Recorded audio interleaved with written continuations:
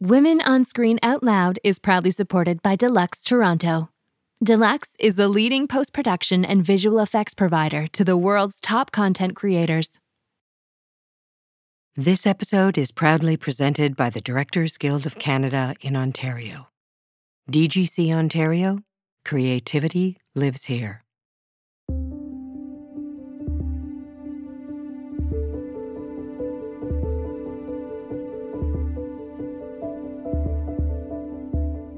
Welcome to Women on Screen Out Loud, giving a platform to women in the film industry who challenge, motivate, and inspire on all sides of the camera.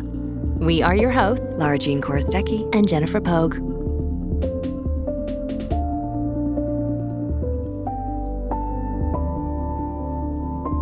In order to wear multiple professional hats, we often have to explore multiple life experiences. In her piece, Apricots, showrunner, writer, director, and actor Stephanie Morgenstern investigates themes such as gender dynamics, power struggles, military self-defense and fighting techniques, as well as multiple uses for fruit, and relates these to her work in the film and TV landscape.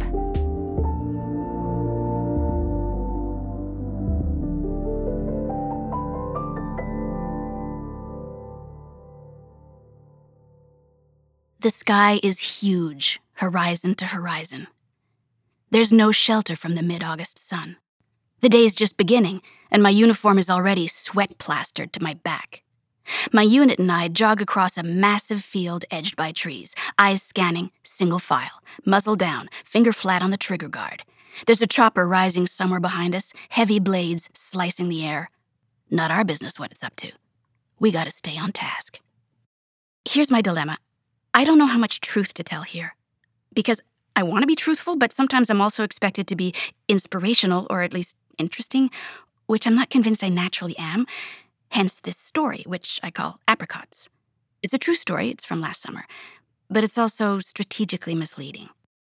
Rifles up! We lift them high, horizontal, keeping the pace, left, right, left, right. Our leader, this petite, intimidating, red-headed torpedo of a woman, motions us to the top of a small slope. Backwards roll into firing position. Do not let your weapon touch the grass. Go! We line up, we execute the command. Then back to jogging, single file along the far edge of the field. My back aches. I back-rolled over a stone. Doesn't matter, keep going. As she says, the bad guy doesn't care. So I've worn a few different hats in the workplace, and when I get invited to share stories about those hats and how I came to wear them, I never know how much to redact.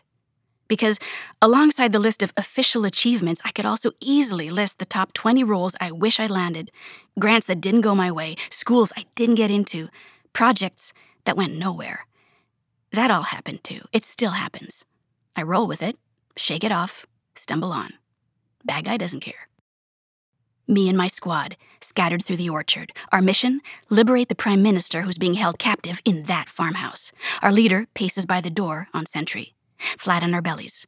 Crouching behind leaf cover. Sprinting between apricot trees. Signaling, covering. We advance. Full stealth. If she sees you, whistle blows. You're back to the far end of the orchard. Start again. You don't want to be that guy. You don't want to be the weak link.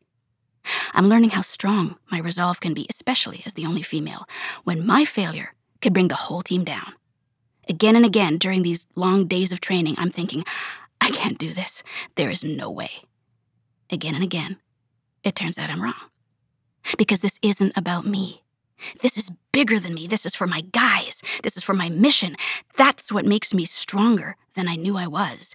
That, and maybe my feminine pride. In women-oriented industry gatherings, I noticed that alongside the success stories, we're also pretty ready to open up about our vulnerabilities, our insecurities, our imposter syndrome. But in a regular workplace setting where we're often outnumbered, that's way less likely to happen. We have to be protective. We can't afford to let our natural humility or playful self-deprecation inspire any further public doubt about our fitness for duty. Beyond the male-female thing, the brutal truth is that although we Canadian film and TV people are colleagues, comrades, a community, we are also sometimes each other's competition. We all fight fiercely for permission to work, to do what we love, even when what we love doesn't love us back. There aren't enough jobs for all of us. There never will be. We all stumble. We all fall hard. Behind a closed door, we all break. Lunch break. Exhausted but not gonna show it. We make an entry at the food court by the highway. The glass doors slide open and here we are. Heads high, shoulders wide, matching uniforms, feeling all slow-mo and badass. Unstoppable. I mean, it's just lunch, but still, if anyone wanted to stop us from having lunch, we'd be all, bring it, and we'd totally disarm them of their disposable plastic knives. This moment locks into my memory. I feel the eyes of strangers on us.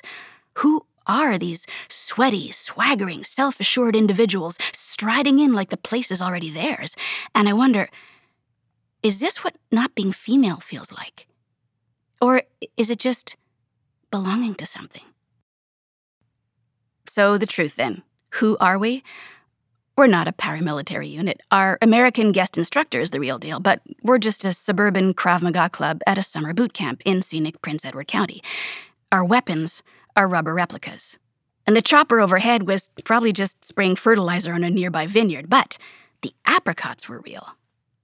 Now, every time I look at an apricot, I remember when our leader went and picked 2 nice, ripe ones, dropped them into the foot of a nylon stocking, and hung them off the front of her belt, crotch level, so we could all study how to make the most of masculine vulnerability. My comrades suddenly went very still. That was the one time in training when I felt grateful for being female. And I was grateful for her leadership, for her deadpan, mercy-free perspective on what it really means to have balls. I've been doing Krav for about 3.5 years, and I signed up for this particular boot camp. It was military, law enforcement, and street fighting techniques for research, with hopes of being better qualified for those hats I wear in the workplace, whether that's writing about the warrior mind or just working with confidence alongside alpha males on set. But there was this unexpected side effect to all this training. It forced me out of my overthinking head and into my body, my sweat, my muscles, my reflexes, and into a seductive world of radical, ethical simplicity. There's us, and there's the bad guys. I have felt the pure, primal solidarity that comes from knowing you're right, from not letting shades of gray get in the way of getting the job done. The frame of mind that literally made me stronger than I knew I was.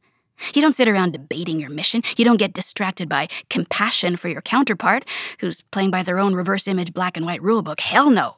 Someone asks for it, you kick their ass. Boom! Fist bumps, high fives. Sometimes I envy that clarity of purpose. I know that belief gives you a power, like a placebo gives you healing. But in my real life, I don't know who the bad guy is. And self-doubt is a part of my fabric. It keeps me insecure, which keeps me humble, which keeps me learning. So if anyone looks to me with high expectations, where does that leave me? I think of the wide open sky, the hot sun, the grassy field, the apricots. And I remember, there's more than one way to be strong.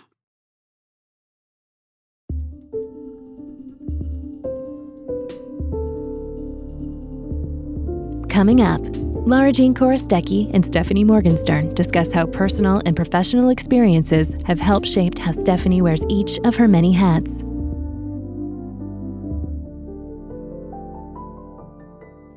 Wonderful. Hello, I'm Lara Jean Korostecki. I'm here with Stephanie Morgenstern at Deluxe Post Toronto. And we were just talking about actually my first question for you, which is, for those who are listening and don't know, what is Krav Maga and how did you find this physical discipline? And of course, you mentioned it began as research 3 years ago, but now it's kind of progressed. So what is this thing? Well, Krav Maga literally means contact combat. It was originated in the 1930s. It's been developed mostly in Israel. The Israeli Defense Forces have developed it in a very advanced way, but it has sort of spread worldwide. And basically, for purists, you wouldn't call it martial arts because martial arts implies it's a sport, it's competitive, it's between two equal parties, and it's in controlled circumstances. This is all about fighting skills for the real world.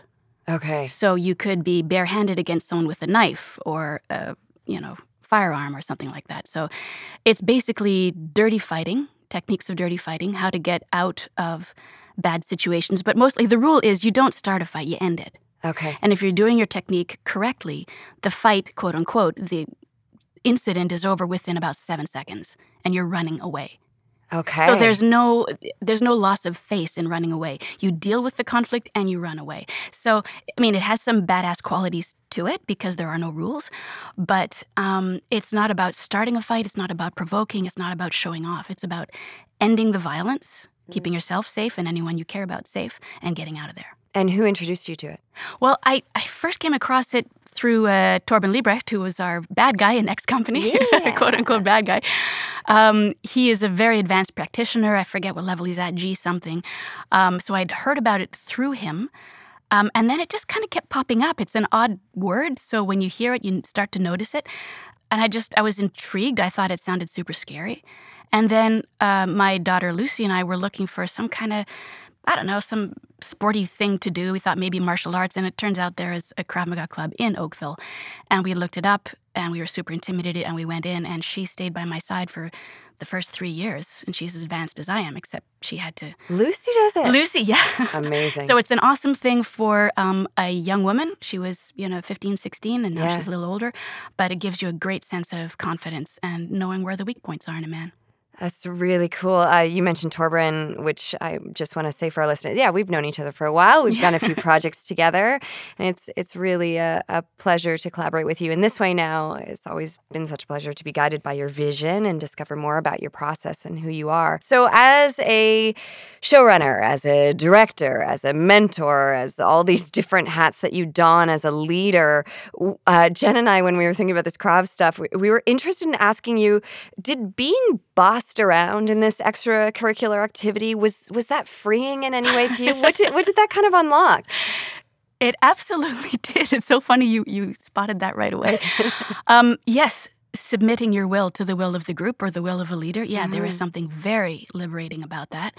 There's also something liberating. I don't know how this is going to sound, but when I'm among people of our community, sometimes it takes a while for someone to connect who I am, and sometimes that makes a difference to how they treat me. I see the gear shift, especially if, hypothetically, I'm in a position to be an employer. Mm-hmm. That's a lovely, privileged position to be in, but it's also awkward because it puts a filter between me and almost everyone I know.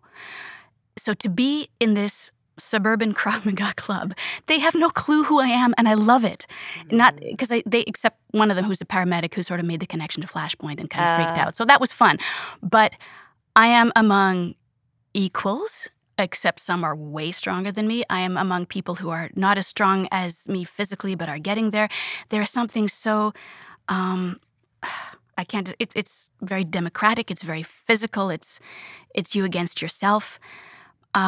Yes, there is something very liberating about not being the boss. Mm-hmm. Is there like moments of clarity? Because you talked about being able to get out of your head and into your body. Does that give you clarity as well that you can then take into your life?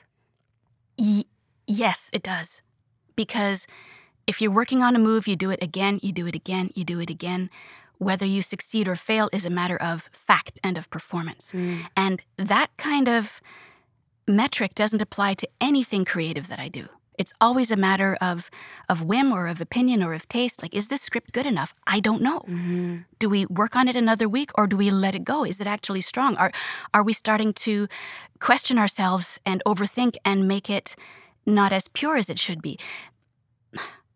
Everything I do that's creative or artistic, it's very hard to measure progress. Subjective. Absolutely. Yeah.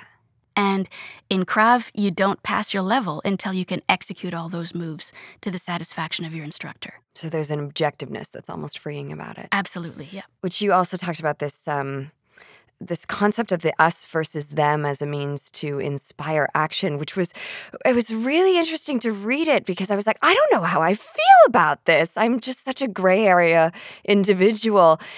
But anyway, to get back to it, what it means to look at something through a black and white versus shades of gray lens. And we'd love to talk about that more in depth, like this idea that there's more than one way to be strong, that we don't actually have to dismiss, let's say, the Krav Maga objectivity and say that's the only way to approach life. We can still embrace the subjectivity. And you've had a wealth of experience in this industry, and you've worn, as I was talking about a few minutes ago, so many different hats. And We're curious, have you had to shift your view and method in attacking each project? Like some projects are more objective, some are more subjective, or have you kind of settled into some consistencies in how you approach your work, whatever the medium, whether you are the showrunner and the bossy boss, or whether you're the director and collaborating with the producers? And I think the main shift of gear has been between show running and being a director.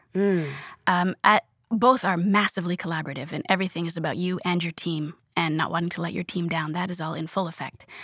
But as a director, which I didn't start doing until we ended X Company, you exist to serve. And so whether or not it's a matter of taste, if you direct a scene in a certain way or if you want to heighten a performance in a certain way, that can be a matter of taste, that can be subjective. But what is objective is that it's not up to you, it's up to the showrunner of that show. You serve them. You serve their vision, you serve their story. If you feel strongly that this would be better done in a different way, and if for any reason that there's an impasse between your vision and their vision, you yield. And that was new to me because I debate, I negotiate, I compromise. Yielding is something that I've had to do as a director, which I do willingly. In fact, that too, it's funny, you've put your finger on it. There is some liberation in that. I'm very invested. I give myself 1,000% to that show while I'm on it. But there's a limit to that. When I'm done, I walk away. I've done my best. I'm as invested as I can be. But ultimately, I serve them. So that it's funny you spotted that right away. It's an interesting, I was talking to a friend of mine who's a ACAM operator and asking him, like, what do you love about your job? And he was saying similarly, he was like, sometimes I look at things and I go, oh, I wish it could go this way, or maybe I'll throw in a suggestion. He's like, but ultimately, I just kind of love being a part of the process and feeling what it is at times to not be the DOP. He DOP'd on commercials years ago. To not be the DOP, to be a part of this whole machine and really, almost in a theater way, serve the machine and serve, would you say, the greater good. Yeah. I'm going to pivot a bit here, because I want to talk about that phrase that this wonderful pint-size. Is she pint-size redhead like me? She's exactly our size. Amazing. In fact, yes, if I were to do a drama about our club, you would totally be playing her. Sign me up. I will be there. I will learn all the Krav. So this phrase that she said, this bad guys don't care. Bad guy doesn't care. Bad guy doesn't care really stuck out to us. It's like this idea that sometimes in difficult power games, like it doesn't matter how many failures we've had because no one wants to hear how you've been hurt. They just want to hear how you've succeeded.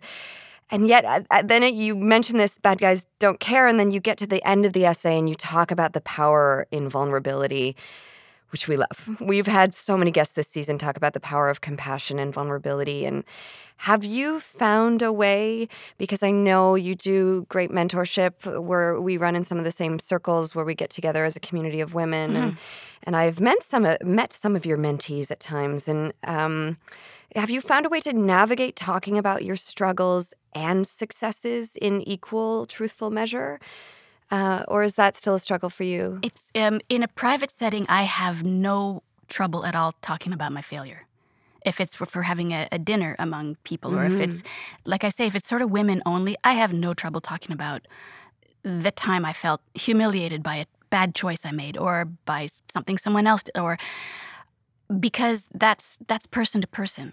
It's just, when there's a mic in front of me and when what I'm saying becomes part of a public document, I feel protective. But no, person to person among mentees, whether male or female, I think that my alleged successes are documented. What is not known is the stumbling obstacle course that took me there, the mistakes, the judgment, every time I rolled over a rock. Yeah.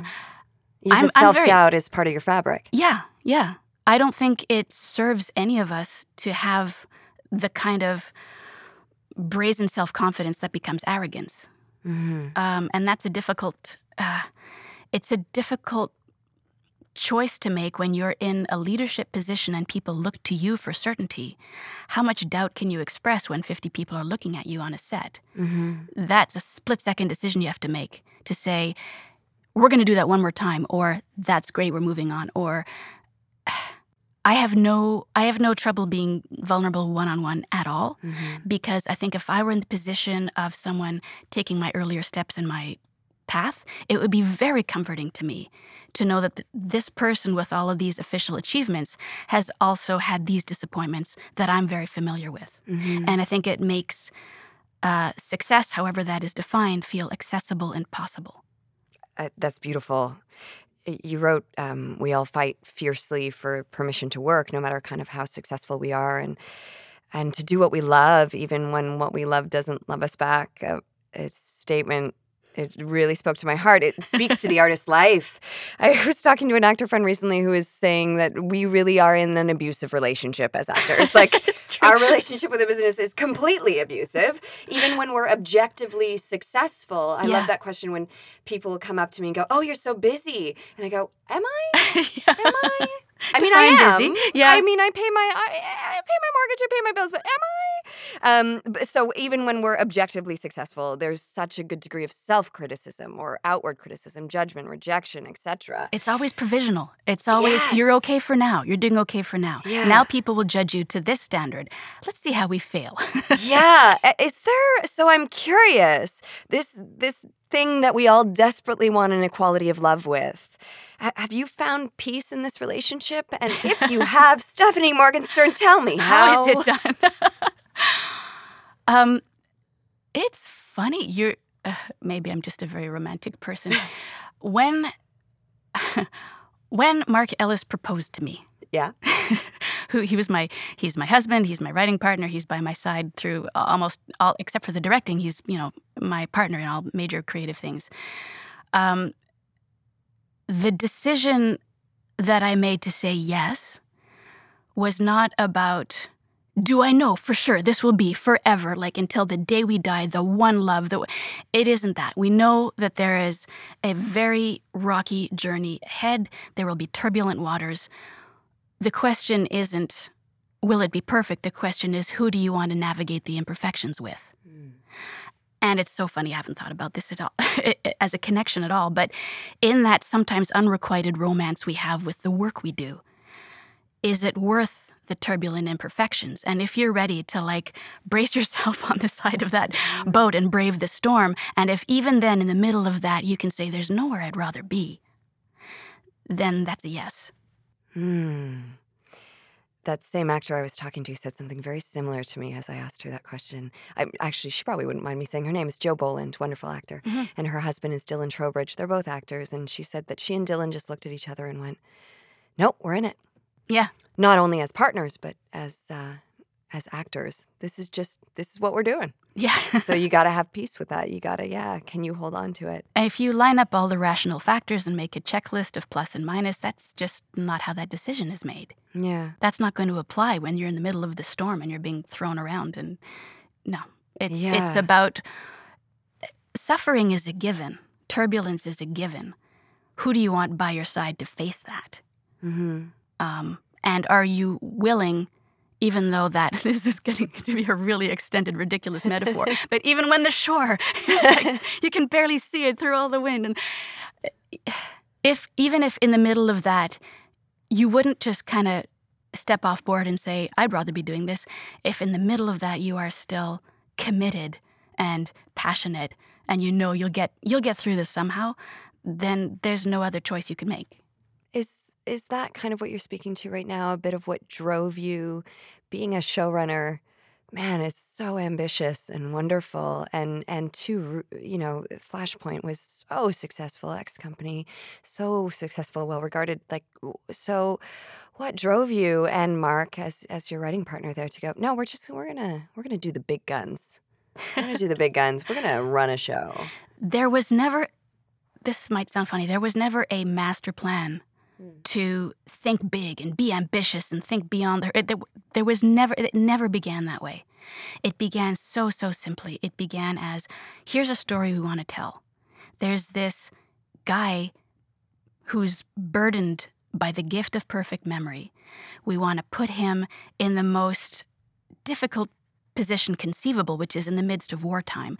How would this fragile human fare as a spy? And this was our first short film. This was Remembrance. Yes, I remember watching it. It's a wonderful film. Oh, is it available somewhere for people to watch? Yeah. It's on my website if you want to look. There you go. Stephanie's website. Check It wasn't, none of this was about we're going to conquer the world and become, there was none of that. It was just pure. I love the intersection of this impossible thing, this gift, this curse, and wartime. And Canada, Camp X. Like, who knew that we were the original place for training covert operatives to send, overseas behind enemy lines? Like, that is just so cool. So untold stories, an angle no one has seen. We wanted to tell the story. Mark was going to be our Alfred, and I was the Aurora, and we just did it. We teamed up with Paula Fleck, who was our producer. We got a grant from the OFDC at the time, which was, you can tell how long ago that was, Ontario Film Development Corporation. We made a calling card film, and that set us in motion. It took us by surprise. It was successful. We were so thrilled. One thing led to another from that. That's what got us in a position to get literary agents, directing agents. That's what got us in a position to pitch things to CTV. That's what gave us the credibility to take one step at a time. And Flashpoint itself was an extremely rough apprenticeship. But we learned so much being thrown into the fire in those 5 years that we came out on the other side. Speaking of turbulence, we came out stronger and with skills we didn't know we had. And it turned out we're showrunners. We have learned a vocabulary we didn't even know 5 years ago. So there was no master plan. It was just following an impulse of a story that we wanted to tell and wanted to see it through. I love, can I just reflect back? What I'm hearing from you is such a wonderful drive to curiosity of human spirit, curiosity of human stories. You are an artist. That's what I'm hearing. It's like I asked, why do something ambitious as showrunning? And your response is so beautifully artistic about your just desire and need to tell stories. The part of it that put us in a position of power after, that was not the plan. The plan was all about stories, about working together, about gathering other people who believed in the same story that we did. Finding ourselves at the end of that road as showrunners was almost not an afterthought, but that was a side effect.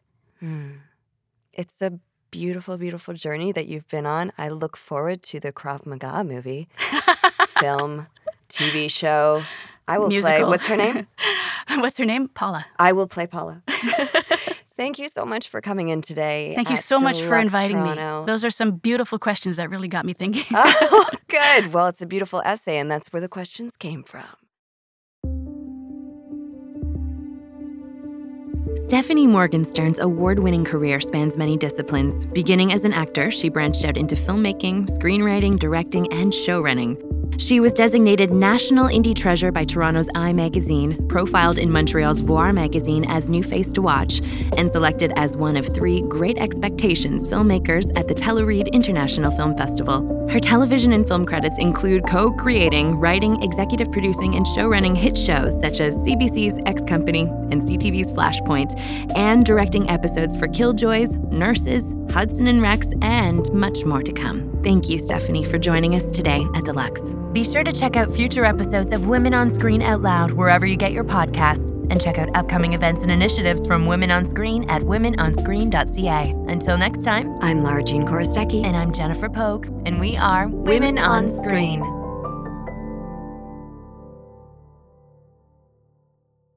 Women on Screen Out Loud was recorded at Deluxe Toronto.